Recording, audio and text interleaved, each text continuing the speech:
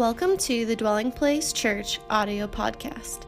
Thank you so much for tuning in to this week's message. We pray God speaks to you today through this message and through His Word. For more information about our church, be sure to visit us on the web at dwellingplacemovement.org. Now, it's time to listen to this week's message. If you've been around the church any length of time, you know people get funny about money. And it's not just around the church, though. It's actually in the world. And you know what's worse than being ignorant of a subject? Of being ignorant and miserable. Not just being ignorant, but ignorant and miserable. And our heart is that we would not be ignorant nor miserable, but we would know what God's will is regarding stewardship in His kingdom. And I want to read one scripture up front today. It comes from the book of Galatians, Galatians chapter 6, beginning in verse 5. Galatians 6 and verse 5. For each one shall bear his own load. Each one shall bear his own load. If you didn't receive a sermon card today, you can raise your hand and one will be delivered to you in this moment. Yes.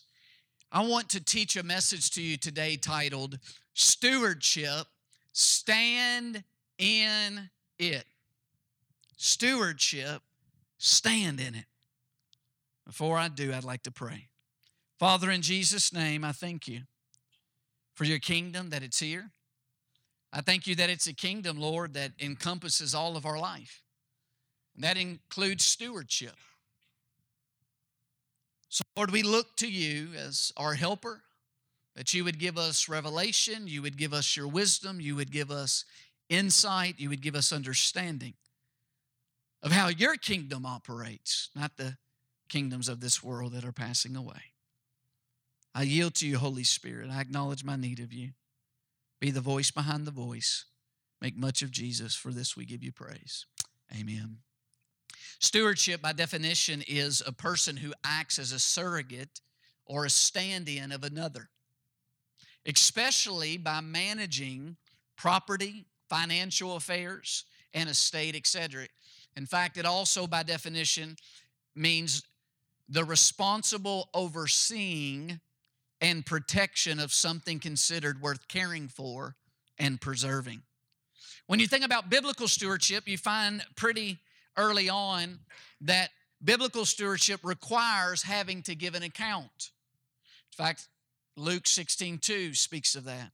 Paul also in Romans 14 and verse 12 states, so then each of us shall give an account of himself or herself to God. Notice that when the Bible speaks of stewardship, there's an accounting, that we're going to give an account for it. It's because stewardship is considered scripturally as being entrusted with something. Entrusting. Now, for us here today that has faith in Jesus, for us here today that believe that the kingdom of God is at hand, that the kingdom of God is here, this gives us a perspective that God gives us things which we are responsible to steward. For instance, we are to steward the following scripturally. The stewarding of the gospel. Every follower of Jesus Christ is to be faithful in stewarding the gospel, holding fast not to what we want to be true, but what's already been declared and set as true in God's will. Also, the stewarding of our finances. Did you know that the stewarding of our finances is not just for some believers? It's for all followers of Christ. Also, the stewarding of our opportunities. It's interesting that every follower of Christ is called to steward our opportunities, but you'll find that your ability to respond correctly and steward opportunities is greatly affected by your ability to steward the gospel and steward your finances. For those of us that are married here today or who desire to be, we are called in stewarding of the mystery of Christ as revealed in the mystery of marriage. For those who have children here today, there is a stewarding of our children. And the call for us as stewards is that we would be what? Found faithful.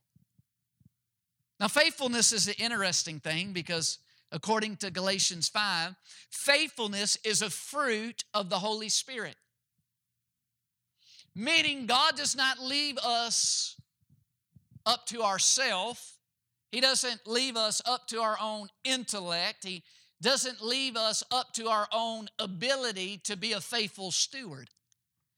He has provided the helper, the Holy Spirit, to empower us, to teach us, to lead us, to enable us to be a faithful steward. That's good news today. That's why the gospel is good news, is that God has provided an enablement through the ministry and the work of Jesus Christ and the Holy Spirit for us to be faithful in our stewarding. Under this anchor value of stewardship, you find 2 of our 8 core values here as a community, a community of followers of Jesus Christ. These 2 core values are molding the foundations of many generations. This includes the importance as a community that we hold fast to the value of both preparing and equipping people for healthy marriages. Listen, you don't get healthy marriages without healthy people. Listen, marriage is not something outside of the people that are in it. It's the people that are in it that create the marriage. So when you think about stewardship, it's stewarding through preparation and equipping people that are entering in to marriage that they would be healthy, because only healthy people create healthy marriages. And then healthy marriages create a context for godly families. Families, so that the next generation of Jesus followers, of Jesus laborers, can be developed within. Hallelujah. Also, you find under this anchor value of stewardship, one of our 8 core values of missional stewardship. Missional stewardship with our finances and with our opportunities. When thinking about this anchor value of stewardship, I want us to look at 3 things regarding it: scope, supply, and the starting point. Will you say that with me? Scope, supply, and the starting point. Let's talk now about the scope. When you think about the scope in regards to stewardship, you find out that God has put upon yourself, each person has the responsibility to bear the load and the responsibility of stewarding your vision. There is to be a stewarding of your vision. Vision for life, vision of purpose. And I have found personally that on my own and by myself, I will never end up with a big enough vision for my life. That if I'm left to myself, I will end up having a vision and an expectation that is smaller than God's vision and my role in His vision. Anybody testify to that? This is why when God saves people, He doesn't leave them to themselves. He brings us in a body that helps us steward, that the scope of our vision, the scope of our purpose would be sufficient. You know what this means? It means we're to be learners. We're to be teachable.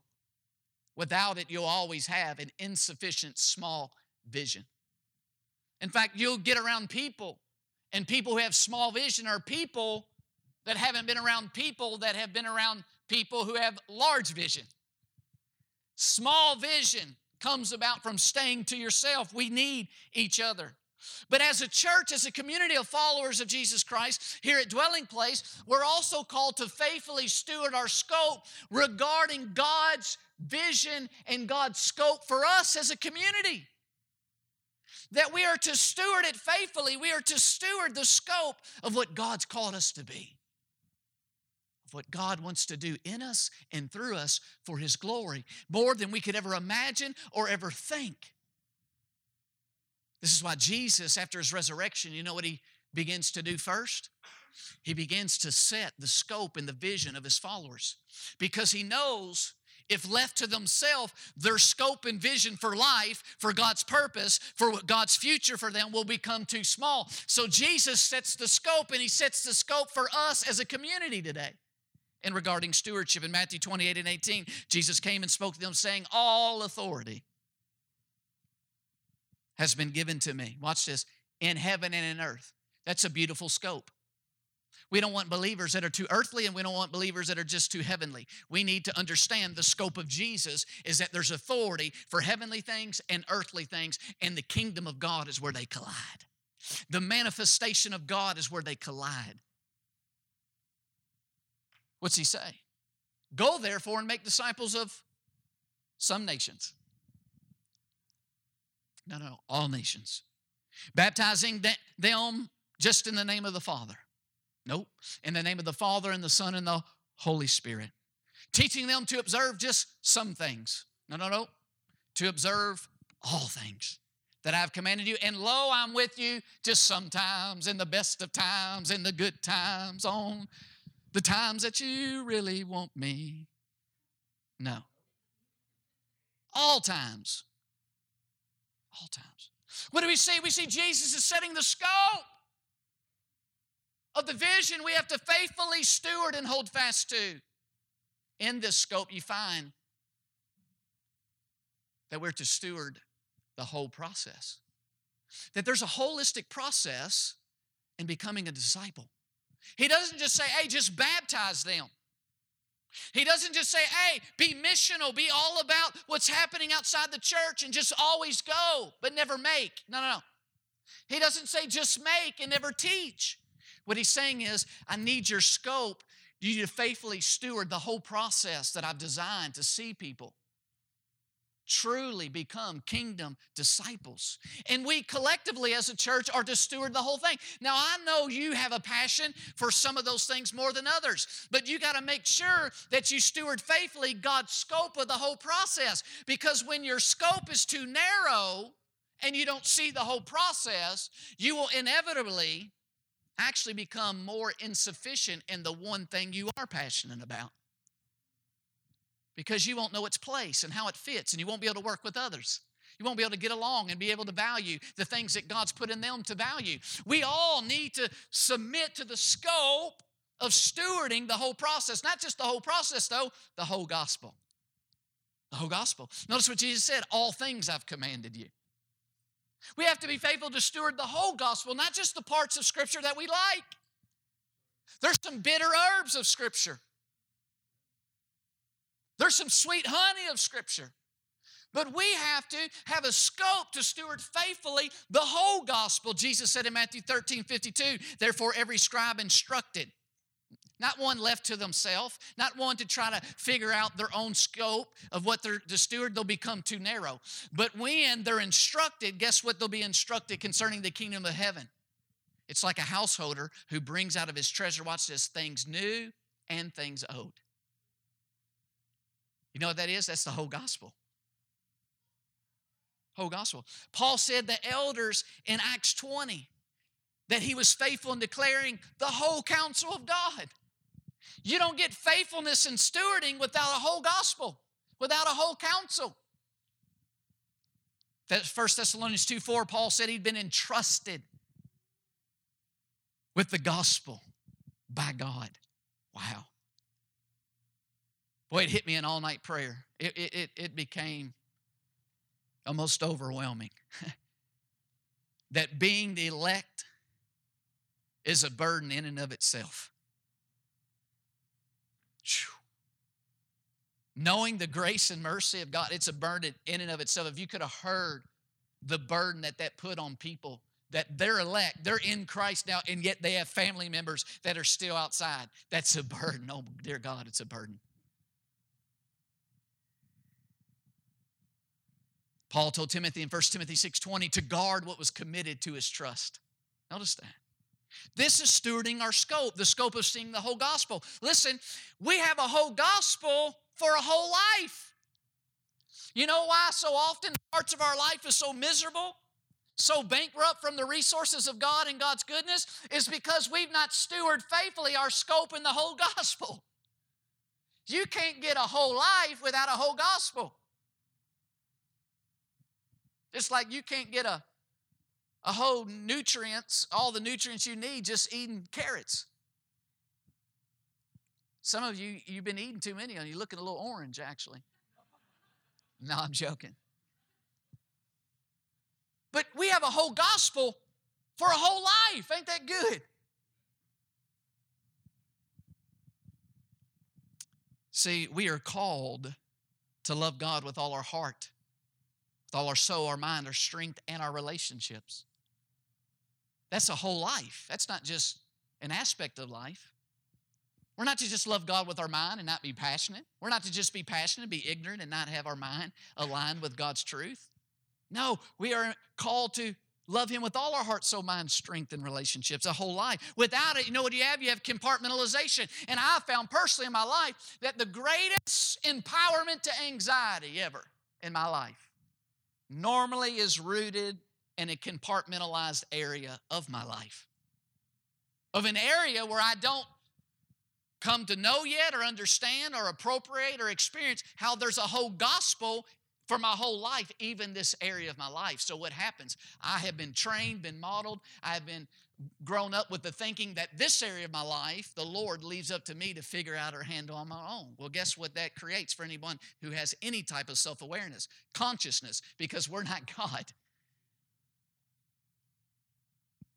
But you know what? Also, there's to be the stewardship of our scope and seeing the whole Jesus. The whole of who Jesus is. All His character, all His ways, all His wisdom.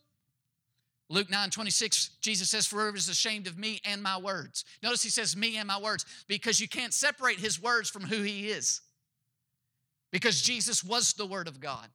To reject His words is to reject Him. It's not to accept the whole Jesus. And the one who does that, of him the Son of Man will be ashamed when He comes in His own glory and in His Father's and His holy angels. Remember what Jesus said in the gospel? He said, don't just teach people to identify and know just the Father.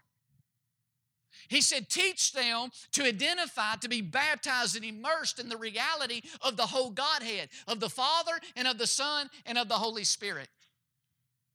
Immersed in all. Some of us, based on our upbringing, based on hurts, identifies more readily in the beginning with one aspect of the Godhead. We had a great father, but we didn't have necessarily a Lord and a great friend. So Jesus, we really identify with Him. Other of us didn't have a great father. So we look to the Holy Spirit, who we can't see and can't feel, but we find His comfort. But we have to accept the whole Godhead. We want to learn to identify and be immersed in all who God is, the Father, the Son, and the Holy Spirit, the deep communion. But also notice what Jesus said in the text. In stewarding the scope of our vision, the scope of His vision for us and our role in it is the whole world. Whole world. All nations, all people, all races, all children. This is His scope. I mean, it's amazing that in the body of Christ, people who are men and women of God still speak that there's a black church or a white church or a Hispanic church. The scope's too narrow. Jesus says all nations, all people, all races, all children. It's the church of Jesus Christ. Luke 18:16, but Jesus called him and said, let the little children come to me. Do not forbid them. Watch this. For such is the kingdom of God. The kingdom of God belongs to children. The kingdom of God is like children. In fact, the writer of Hebrews, he speaks of the kingdom of God being our birthright. But people like Esau despise its call. You know, I've found that when our scope is not stewarded well, we will inevitably feel insufficient. We'll feel insufficient because when our scope is too narrow and we're not submitted stewardly faithful stewarding way to the scope set by Jesus the King. We'll feel insufficient because our scope won't include that He has all authority. Or we'll feel insufficient because our scope won't be big enough that He's always with us, whether we feel it or not. But whether you feel it or not, there is the possibility of walking in the Spirit, which means living second by second, conscious and aware that He's with you, whether you feel it or not. He feels Him. Yeah. The kingdom is yours, buddy. Feel it. When our scope is not stewarded well, we will inevitably get lost. We'll get lost in life. Our scope will be too narrow. When our scope is not stewarded well, we will inevitably fall captive to racism, sectarianism, ageism, and nationalism. It's all nations. It's all people. It's all races. It's all children. When our scope is not stewarded well, we will inevitably accept another Jesus. Oh, just the guru, man. Just peace and love. Yeah, good works. Woo! No accountability, no judgment, no repentance. Or all condemnation, all ridge rules, and no grace and empowerment in changing our hearts so we have the capacity to even want to do what He asks us to do. When our scope is not stewarded well, we'll inevitably compartmentalize our life. Yeah, Sunday, I'm a child of God, I'm with it. Then I go back to life. There's no compartmentalization. It's a whole gospel for a whole life. When our scope is not stewarded well, we'll inevitably reject the design methodology and methods of God for us. And for most of us, I understand because I'm like you, human, touched with the infirmities and the weaknesses of sin and the frailty of sin and fallenness upon our flesh and our intellect and our soul. For most of us to see the scope and the vastness of it without seeing the supply that God has for it would immobilize us, paralyze us from doing anything. But the stewardship of our scope then leads to the stewardship of the supply. God has a supply for His scope. Come on. God has a supply. He has a supply for the areas that we are going to give an account, that we are to steward faithfully. Notice what Jesus said. Let's talk now about the supply. He says, all authority has been given to me in heaven and earth. Listen, that's a supply. Jesus said, the Father's given me all authority in heaven and earth. That is a supply. And it's a sufficient supply. God has supplied in Christ the authority to reach the scope of His plan. See, when my scope is narrow, I feel lost, immobilized, feel helpless, feel like there's not a possibility. But when I steward the scope sufficiently and I see that it's all nations and all people and it's an all gospel and it's all who Jesus is, then I believe and begin to have confidence, then God has a sufficient supply for His plan to come about. And you know how God supplies? He supplies through seed. Seed has been supplied by God. The seed of His Son, Jesus Christ, who has all authority. This is how God supplies. You look at areas of your life and you look at wrong mentalities, you look at hurts, you look at wrong desires, wrong affections, you look at things and character issues and empowerment to wrong behaviors and dysfunction in your life. Well, guess what? God has provided in His seed, Jesus, what is needed for those areas of our life. Hallelujah. He's not asking me to become what I'm not. He's asking me to accept I can't become what I'm not. And that's why He sent the seed Jesus. And in Jesus is the character I need to become conformed to Jesus. You don't get Jesus without Jesus in the equation. Chad plus Chad is Chad. In the Greek, it would be a lot worse. It would smell a lot worse. It's Chad crucified, subtracted, plus Christ equals Christ. It's leaning not in my own understanding and acknowledging Christ's understanding that you get His understanding.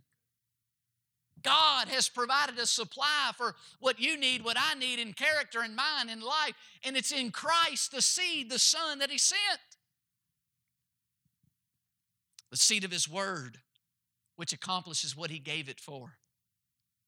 When God looked down at earth and He saw barrenness, His image was not found on the earth anymore. And now He's seeing the image of Adam and Eve and their fallenness. He's seeing the image of man and what man looks like living on their own and their own sufficiency apart from God. And He's seeing strife and envy and murder and greed and evil idolatries and all these desires. When He looks at the barrenness on the earth, He doesn't send an organization.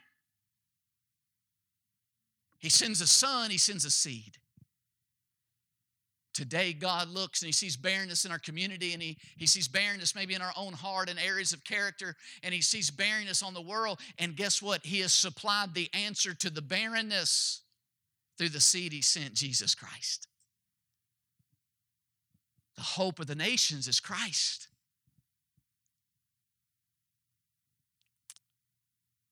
God has supplied a seed. Look at this in Philippians 4:19. Look at it with me. Paul writes to the Philippians. He said, listen, I need you to start understanding how the participation and the experience of the kingdom of God is. Now, you can look to the things in Philippi and find out what that looks like, but I want to tell you that you can be in Philippi and find out how the kingdom works. I want to tell you today you can be in Woodstock, but in Woodstock still find out how the kingdom of heaven works. What's he say? He said, and my God will meet. I love that. See, God has to become my God. God can't stay your grandparents' God and your mama's God and your daddy's God and your parents' God. God's got to become my God. See, He's not just a hypothetical God to me. He's not just a hypothetical father to me. He's not a hypothetical and a theoretical distant God. He's my God. He was my God in the psych ward. He was my God through my parents' divorce. He was my God through the bondages that He led me out of. He is not just God. He is my God. And Paul had that understanding. He's my God, and because I know He's my God and I've experienced Him as my God, I can confidently tell every one of you in love today, He'll supply your need. Woo! But how will He do it? According means it's joined to something. God supplies joined to something. How will He do it? Keep reading. He'll meet all your needs according to the riches of His glory in the seed, Jesus Christ. God supplies in the seed. In the seed is all these little seeds for every area of our life and every area of our character and every area regarding life and godliness. The supply for all the needs regarding our scope is in Christ Jesus. That's why Hebrews, the writer, what does he say? You got to keep your eyes on Jesus, because that's where the supply, that's where the seeds are for the needs that you become aware of.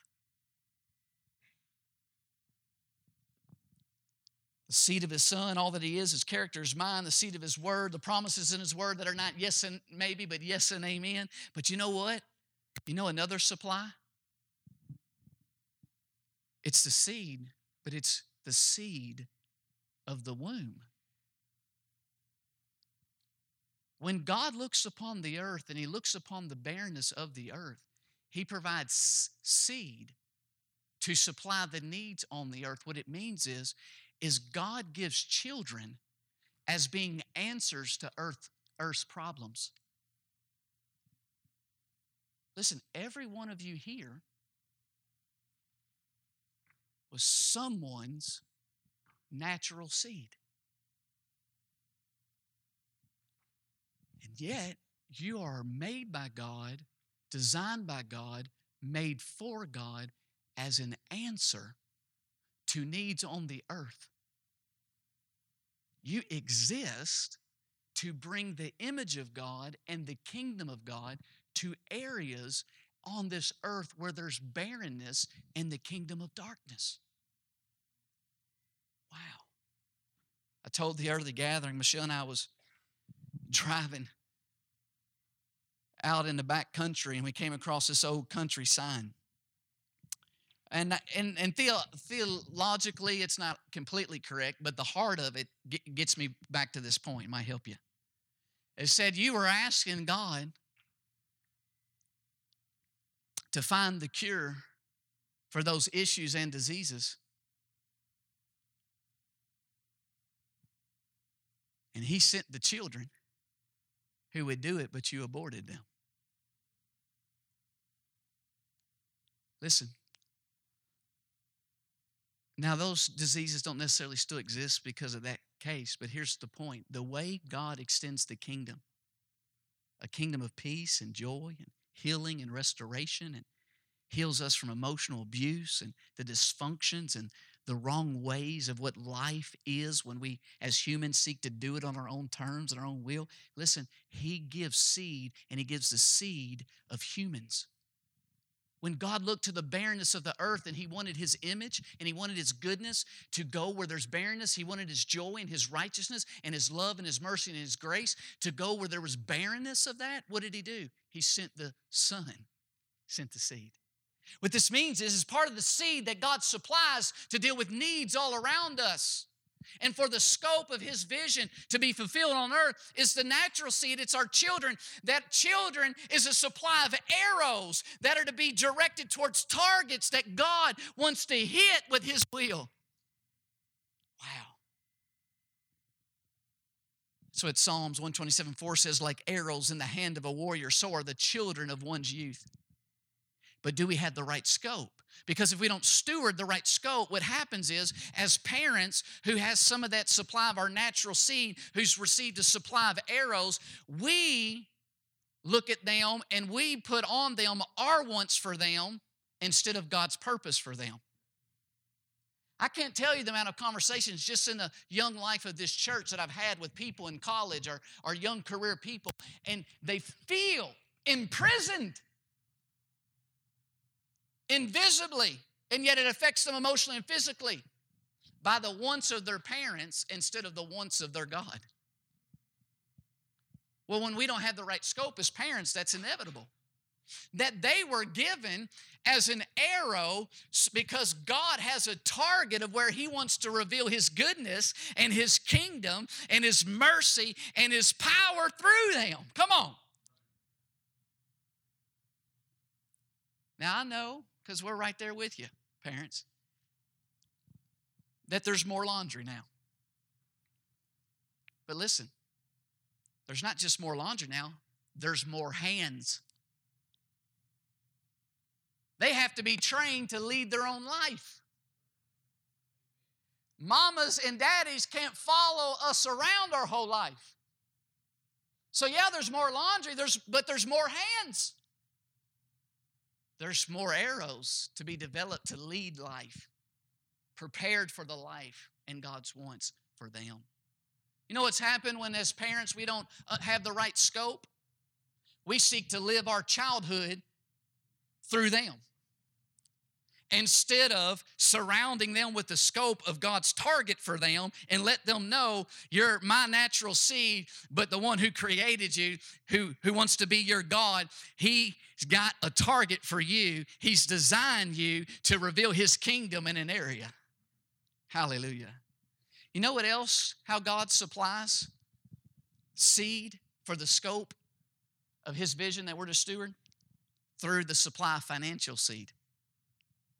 2 Corinthians 9:8 and 11, and 2 Corinthians 9:6 through 11, Paul talks about the supply of financial seed. There is a seed of finances. And Jesus teaches very clearly that finances are given as a supply, as seed, watch this, to make friends through mammon for the cause of the kingdom of God. That we're to use mammon, filthy lucre that's passed through all these businesses and hands. And man, is there anything that ever gets me, gung-ho about hand sanitizer? It's on the money days. Filthy lucre all over. But he says use that to make friends for the kingdom of God. Use it to build bridges and friendships with people. Because people are like you and I without Christ, and they're greedy and self-centered. And when you do good for them and you use money to help them, they're always okay with that. And it becomes a leverage to reveal the kingdom and the gospel to them. Make friends with it. But the question is, do we have the right scope? Because seed, listen, is given for it not to remain in the state it comes. Think about it. When a seed is given, it's given so it doesn't remain in that state. Listen, the seed is to be sown, and then it comes in another form when the harvest comes. Or a seed is given, and it's not to remain in its current form, it's to be increased. When God gives financial seed to you, it is a seed, and it's not to stay in the form that you receive it. It's in seed form. But if you don't understand its seed, you will not sow it and use it correctly, and it will never reach the intended form that God had for it. The intended form of His kingdom, multiplication, and to be used for His glory. When we don't have the right scope to see that finances is a seed provided by God, you know what happens? We eat our seed instead of sowing seed because we have greed. Greed is desire, and it's an evil desire, listen, for the immediate over the future. And that is when we don't see finances as a seed, but we see finances as the end form. Listen, Jesus said, no. Use finances to get to the end form of revealing the kingdom to people. But when we see finances as the end form, then what do? We use it for the temporary because we think it's in the final state. Listen, when you get finances, it's not in the final state. But when you're living for the immediate, that's desire and greed. You know what you do? You spend it or you eat it. You don't sow it. If you go get a seed, a tomato seed, you got two options. That tomato seed is not in the final form that it's intended.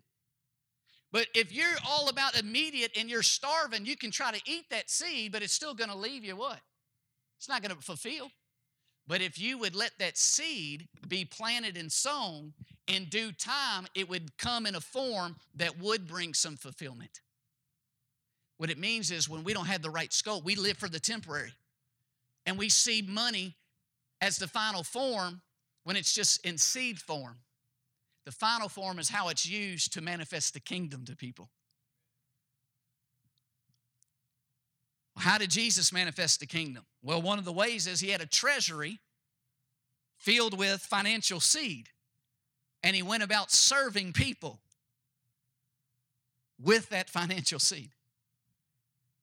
Listen, we will spend and scatter seed instead of sowing seed when we have unbelief in the way the kingdom works and we have a limited scope.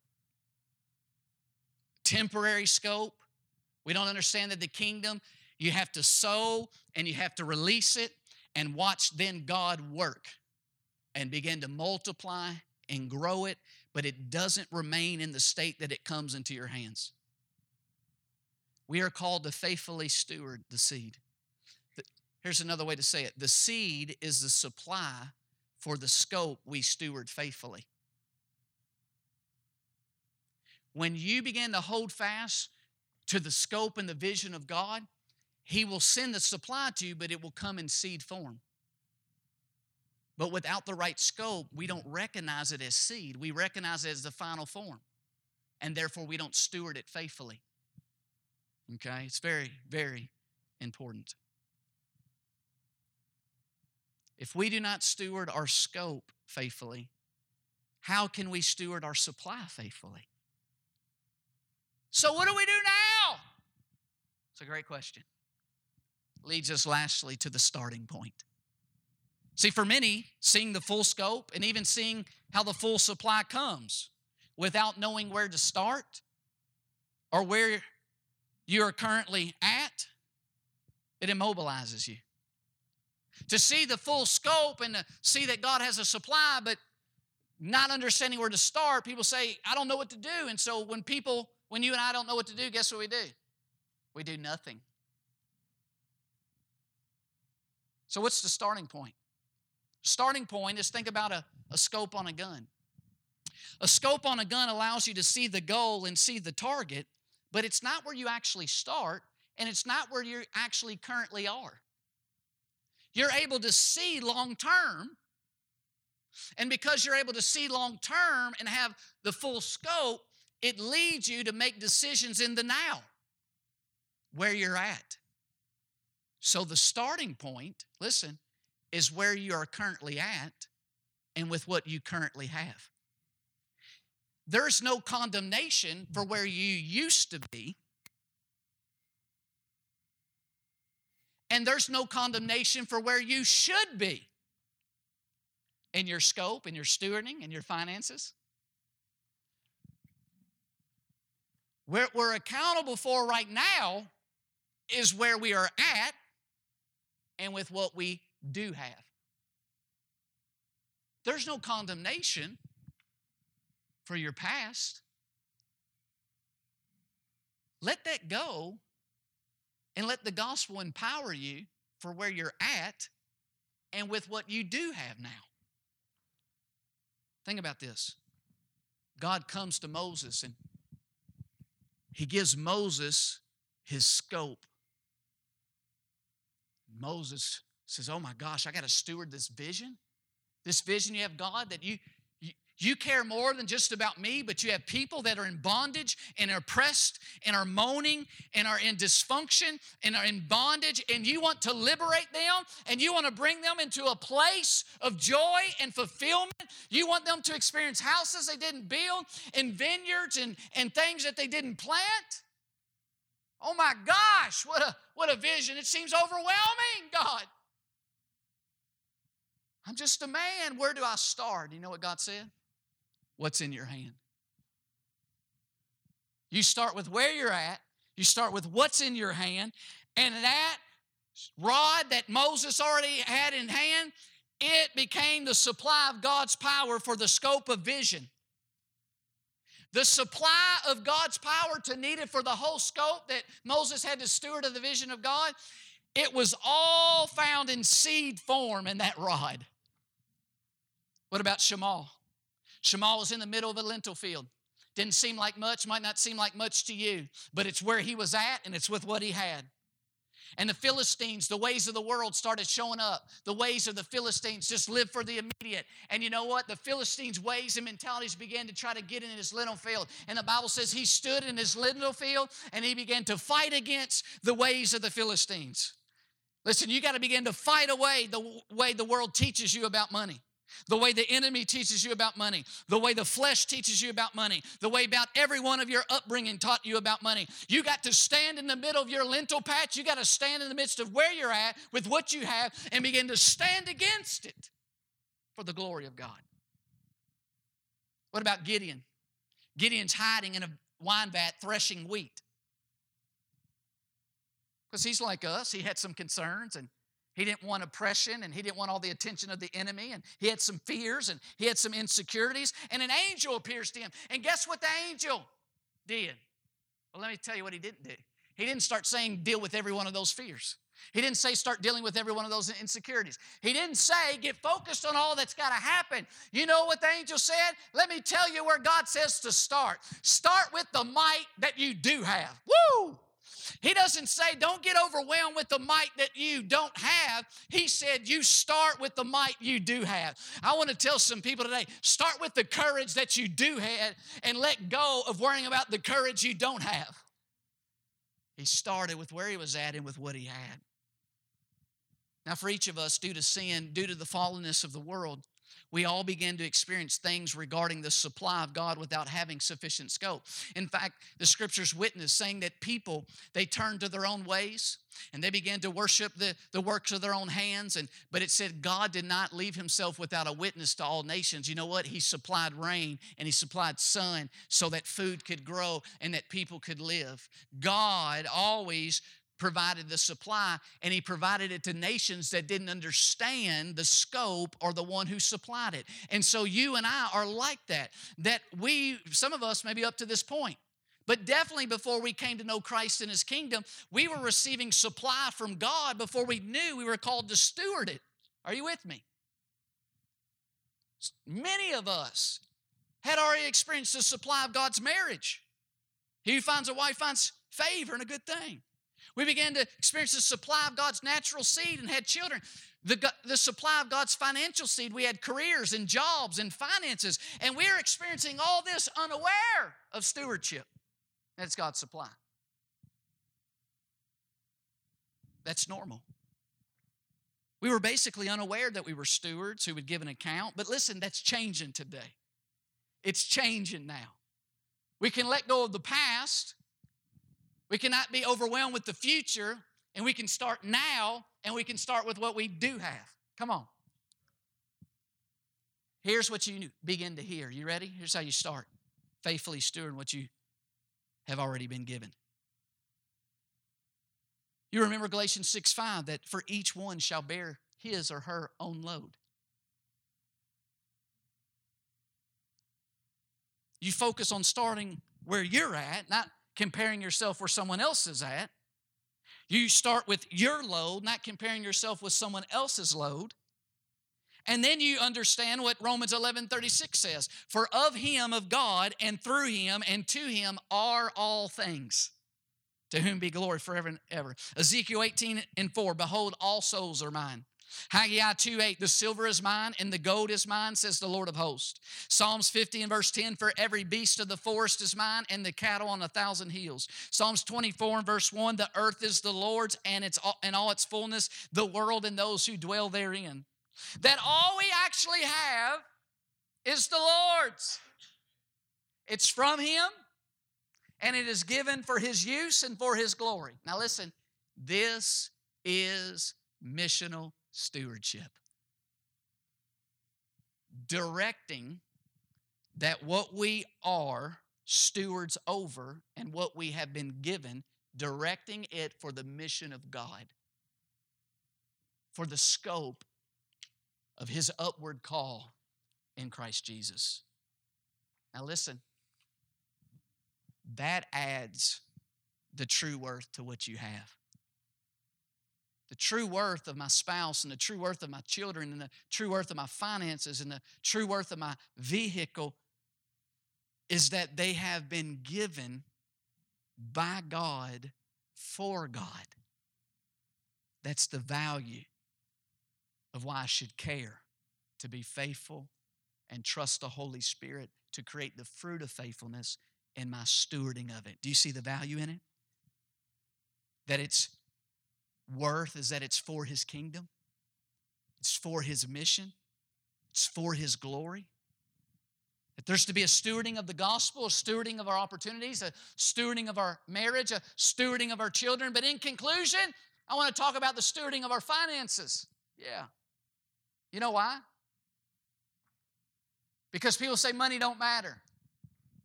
Really? Really, if money doesn't matter, then why does it matter in the stewardship of the gospel and spreading the gospel? Oh, you want to build orphanages overseas? Well, how are you going to do that? How are you going to let governments, and some governments that don't care about our Christ, how are you going to let them come in and do that? Well, you're going to have to make friends, and guess how you make friends? They're going to ask for money to pay for the work you need to someone to do the construction to build the orphanage. Let me put it this way. If money doesn't matter, then why does it seem to matter so much in being able to take opportunities? God put it on my heart to go to Israel and to learn and be more discipled in the understanding of the gospel and the context. Well, guess what it's going to take to get through that opportunity? Huh? Money. Oh, if money don't matter, then why does it seem to matter so much in our marriage?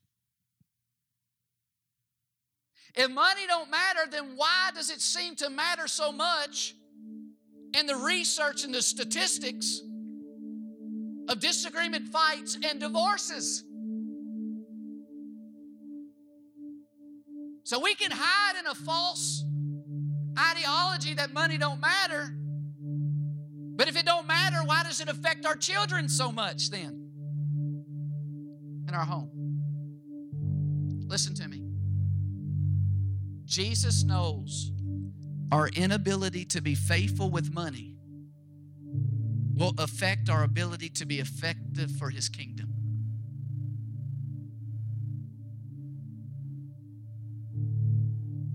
That's why Jesus said, he who is faithful in what is least, Luke 16:10, is faithful also in much. And he who is unjust in what is least is unjust also in much. Therefore, if you've not been faithful in the unrighteous mammon, this is Jesus. We talked about money. Why? Because he understood. It's going to greatly affect the ability of our effectiveness for His kingdom. Because he says, if we don't have the faithfulness, if we don't have the character, if we don't have His heart regarding unrighteous mammon, then who would commit to our trust the true riches? One gospel account says the true riches of heaven. Why in the world would God commit to you and I the riches of the most valuable asset on the planet, more people in this church? More people in a community experiencing discipleship and fellowship and worship. If we can't trust and surrender our heart and learn His character regarding a piece of paper. Do you know why money becomes so important? Because money represents, listen, your heart. He quoted it, but you know what heart represents in that passage? Your desire. See, if my desire for the temporary is greater than the scope and God's wisdom, then I will allow that desire to cause me to use paper to go eat. So I can look at my checkbook and say, in that moment, me eating was a great desire, right? Enough to spend money.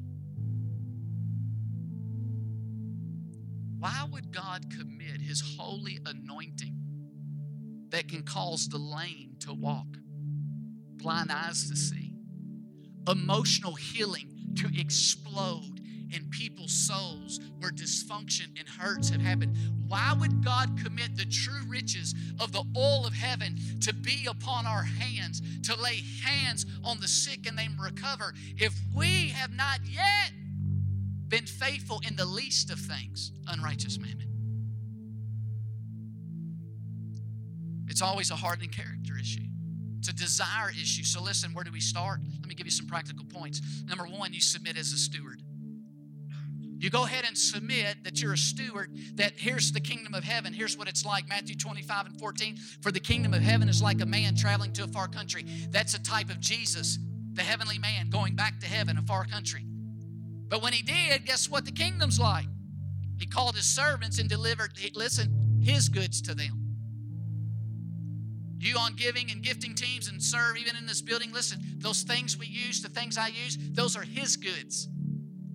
These are his chairs. This is his signs. This is his flags. This is all stewarding his things.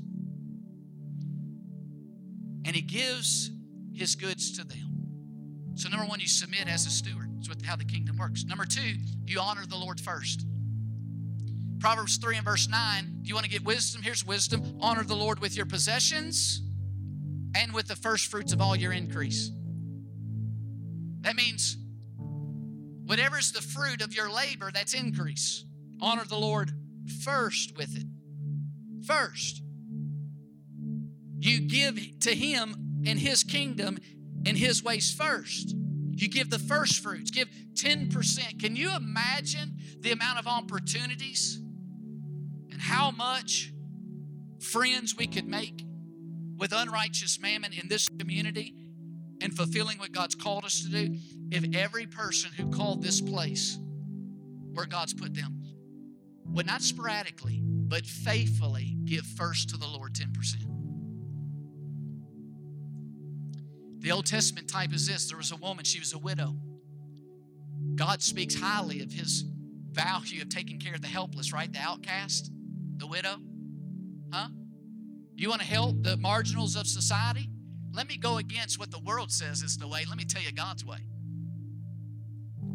The prophet comes. He says, I just got a little ingredients I was going to make a last cake for me and my boy. Then we'll probably die. The prophet says, no. Make a cake, but instead of you eating it first, give it to me. Because listen, it's not like this in the New Testament. It's not like this now. But in the Old Testament, the prophet represented God on the earth. So what he's saying is give to God first. And he said, if you'll do that, you'll find that those ingredients in seed form will lead to a supply of all the need you have and extend your influence in your life. How does God say you actually minister then more effectively to the marginal? By giving to him first. The prophet was given first, and then, boom, miracle hit. Give first. It's amazing that what she did have when it was integrated together, the result was the miraculous. See, listen, it's not the integration of what you once had or what you wish you had that leads to God's work going. It's the integration of what you do have with his kingdom. It's the integration of the possession, the goods, and the financial seed and opportunities you already have. It's the integration of that multiplication takes place. Give first to the Lord. Secondly, pay yourself. Pay yourself second. Yeah, for your bills. Pay yourself second and put 10% in savings. That leaves you 80%. They say it's not enough. Well, listen, if the 80% is not enough, then there your real issue's been revealed. The real issue is going to be found and discovered in the 80%. That's where the character, that's where the lack of it's revealed. Listen, if it's not enough, then you have two options. You either get a better job, or you get another job, or you stop spending. That's your option. Either you get more or you spend less. Either you get more or spend less. Let me listen. This is how much the world around us has trained us wrong.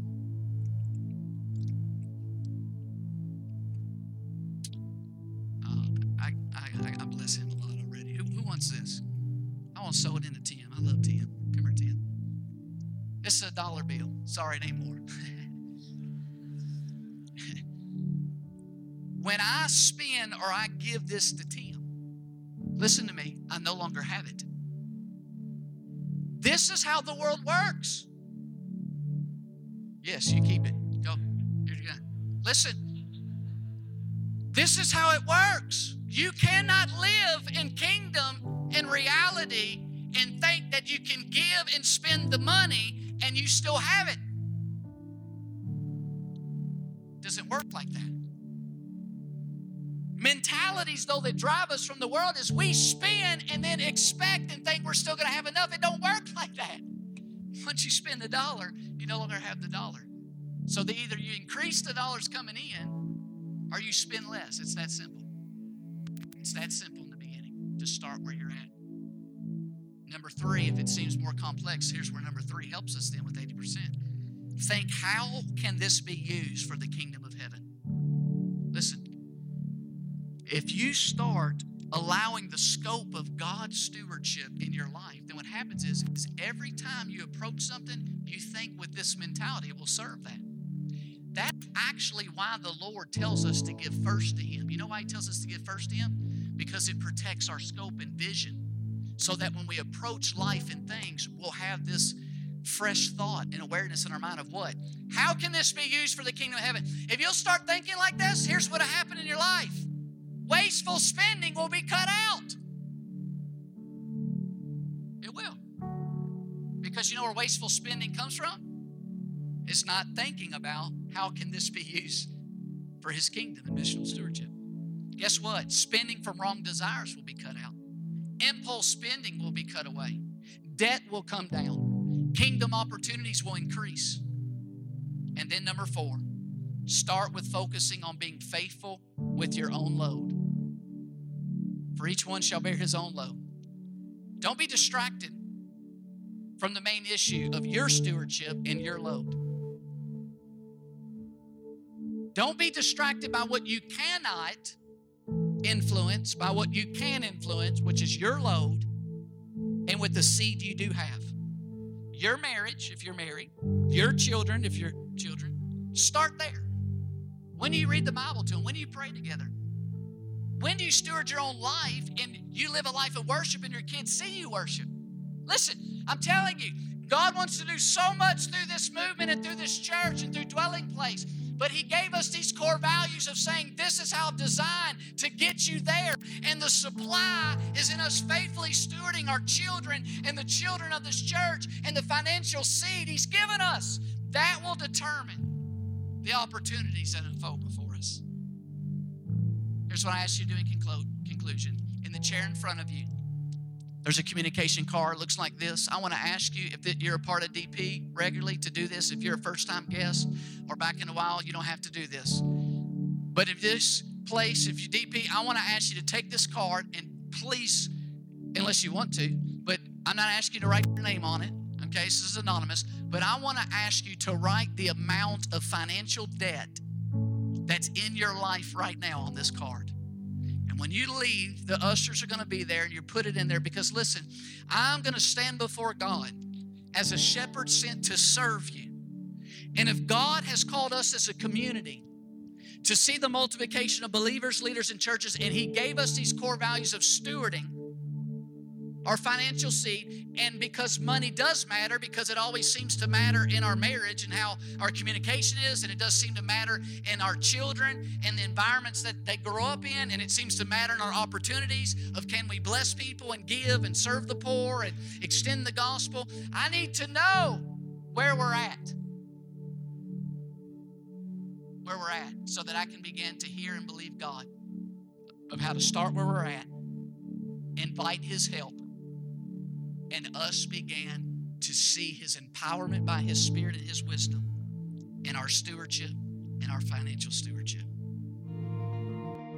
Thank you so much for listening to this week's message.